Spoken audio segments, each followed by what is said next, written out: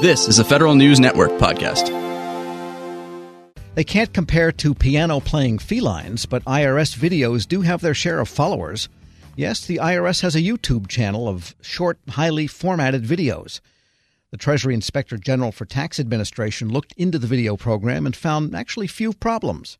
Here with details, the Acting Assistant IG for Management Services, Heather Hill. Ms. Hill, good to have you on. Thanks for having me. Well, tell us about this program. These short videos are designed for taxpayers, correct? That's right. IRS produces videos for a couple of different reasons. One of the reasons they make videos is to educate taxpayers.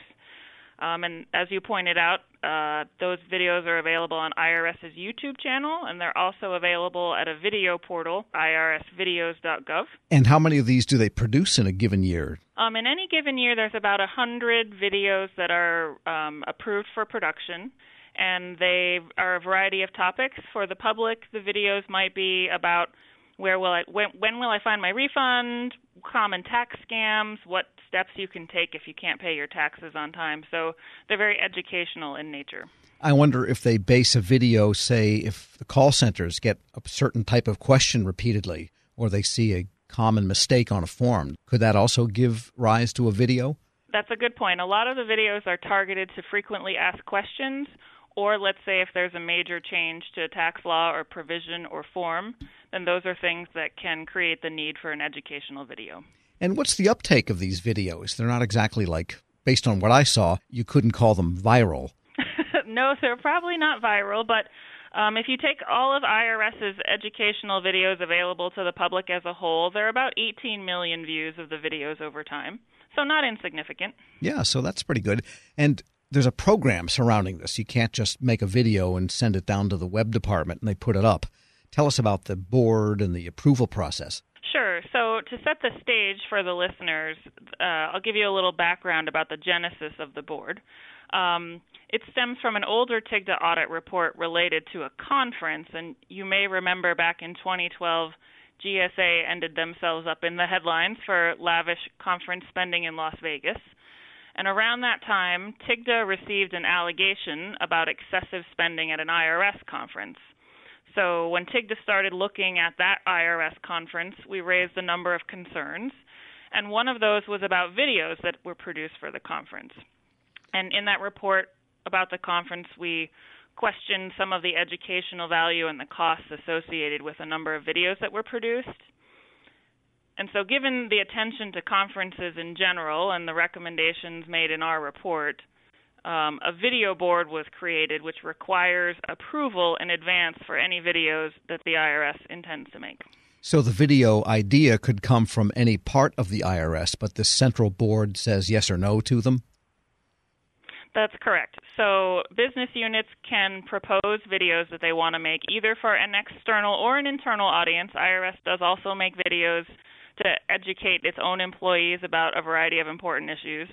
And so if a business unit would like to make a video, they must submit a proposal in a standardized format to a board, which votes yay or nay on the video.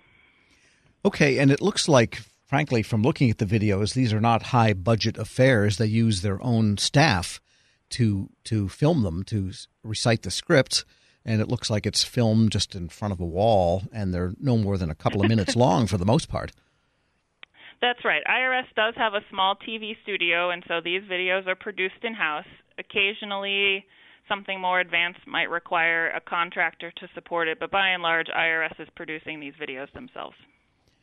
We're speaking with Heather Hill. She's Acting Assistant Inspector General for Management Services in the Treasury Inspector General for Tax Administration.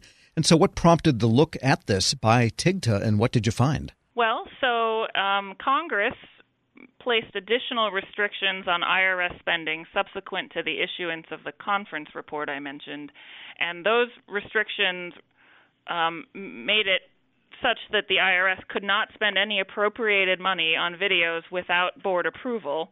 So the purpose of our review was to make sure that the IRS was following that congressional directive. So we reviewed about 3.5 years worth of video requests. And what did you find? Were they following the procedures? Generally speaking, we found that they were following their review and approval procedures, but we did identify some areas for improvement. Okay, and let's have those.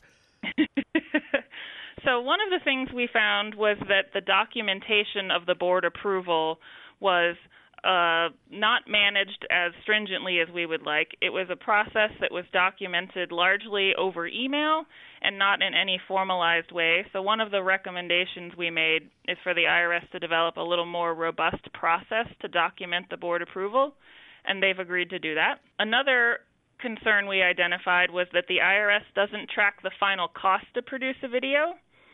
The requests to the board are submitted with estimated costs, but the IRS generally doesn't track the actual cost to produce the video, and so we recommended that they begin to track the final production costs, and they've also agreed to do that.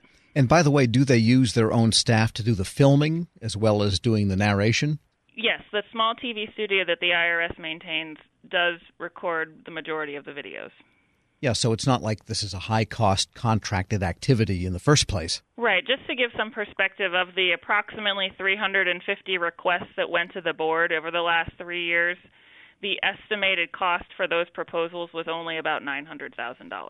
So that's staff time plus, I guess, allocated rent for the small video studio. Well, that's one of the issues we pointed out in our report. Since there isn't a full cost accounting, it's difficult to say exactly how much these videos cost.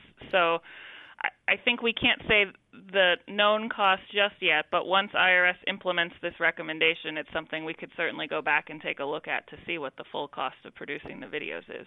Because in contrast to something that might have been produced in the bad old days for a major conference, those were a little bit more elaborate affairs with professional videography and maybe models speaking. What that gave rise to is not really what the IRS is dealing with now, correct? Correct. So when a video is proposed for production, there are 4 key elements that the board is looking to review, and that's the cost of the video, the topic, the content, as well as the tone. And so the board is paying key attention to those 4 issues before it approves something, so that we don't find ourselves in a situation where videos are approved with any kind of questionable content. So you wouldn't have someone say, listen, all you deadbeats, we're going to get you if you don't fill out Form 62B, Line 7. Exactly.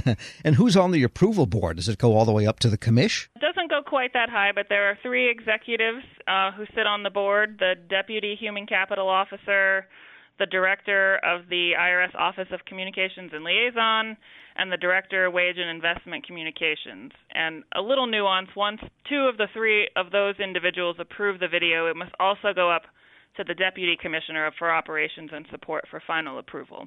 So there is a final review process beyond the board. And I guess at some point someone has to make sure that the specific piece of information given is accurate, given all of the subtleties in the tax code. So there's a large Office of Communications and Liaison that performs a number of outreach activities, and producing videos is just one of them. Well, I watched them, as I said, and they're pretty useful. So I would recommend people check them out if they have a tax question. Heather Hill is Acting Assistant Inspector General for Management Services in the Treasury Inspector General for Tax Administration. Thanks so much for joining me. Thanks for having me. We'll post this interview at federalnewsnetwork.com/Federal Drive. Hear the Federal Drive on your schedule. Subscribe at Apple Podcasts or Podcast One. This episode is brought to you by Zelle. Whenever you're sending money through an app or online, it's important to do it safely. Here are a few helpful tips. First, always make sure you know and trust the person you are sending money to. Second, confirm you have entered their contact details correctly. And finally, if you don't trust the person or your recipient is rushing you to send money right away, think twice before sending money through an app or online. Winter season is here, and Discount Tire wants you to stay safe on the road. Get 30% shorter average wait time when you buy and book online at DiscountTire.com. Discount Tire. Let's get you taken care of. Let's get you taken